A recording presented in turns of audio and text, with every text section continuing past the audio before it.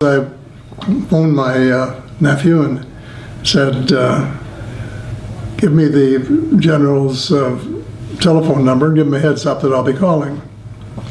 Because I thought I should check with him personally and hear his voice and what he had to say.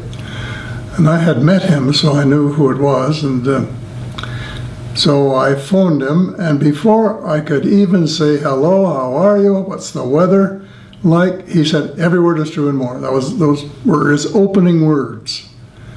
And he spent 20 minutes telling me the and more, within the limit of his oath. I guess it went as far as he could.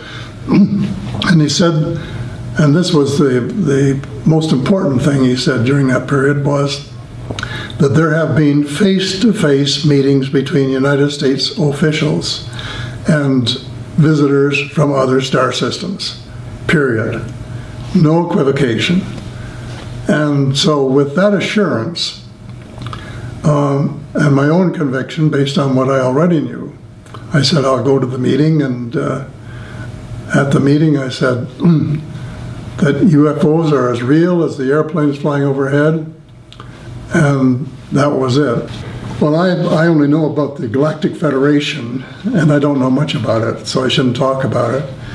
But they are concerned about what's going on in the world, and they have been working through individuals. They'll pick out a few individuals and visit them or talk to them telepathically, or send information to them by channeling. I have a very close friend who was writing a second book right now with channeling from a species called the Basidas. Very few people have heard of it. They have a deal that they won't interfere, but I think that there's also a loophole if things get bad enough that they would make exceptions, but we can't count on them. I mean, maybe we can count on them, but we shouldn't count on them, because they say, you clean up your act.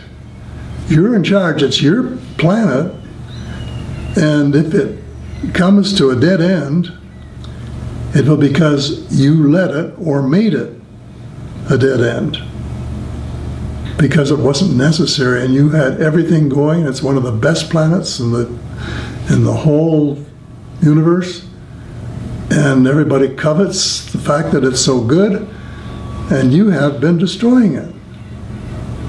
And this is something that we've tried to let you know by various ways over a long period. The individual communications always say, look, there are things you've got to do.